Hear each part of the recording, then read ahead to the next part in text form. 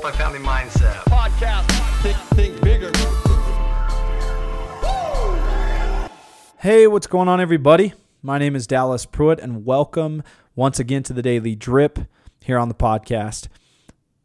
Providing yourself with an honest appraisal of your current actions, strengths, and weaknesses. Look, this is a powerful thing. It's also not easy to be fully real with yourself.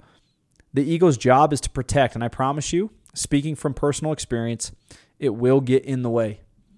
Today is a very loud direction, reminder, invite to utilize data. The truth is data is your friend. Feedback is another word for data. And that's really all it is. Feedback is data.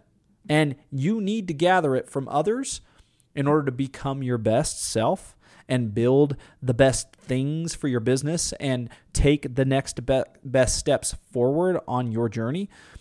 But look, you can also get really good at providing yourself with feedback. It's not something that you need to sit back and wait for someone just to provide you.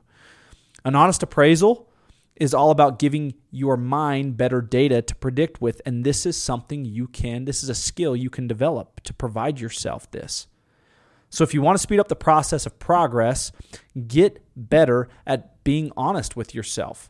It's not easy, but you can and should develop it, this specific skill. And a very powerful way to do this is the following.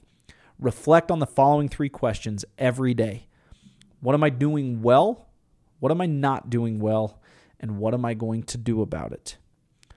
These 3 consistent questions, when asked regularly, these better questions, will produce more consistency in terms of results in your life.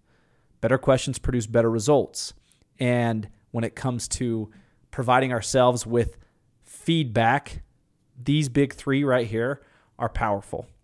Remember, feedback is just data. And when it comes to growing and making an impact, data is good. Accurate data, now that's the type of information that really unlocks next levels. Have a great day, everybody.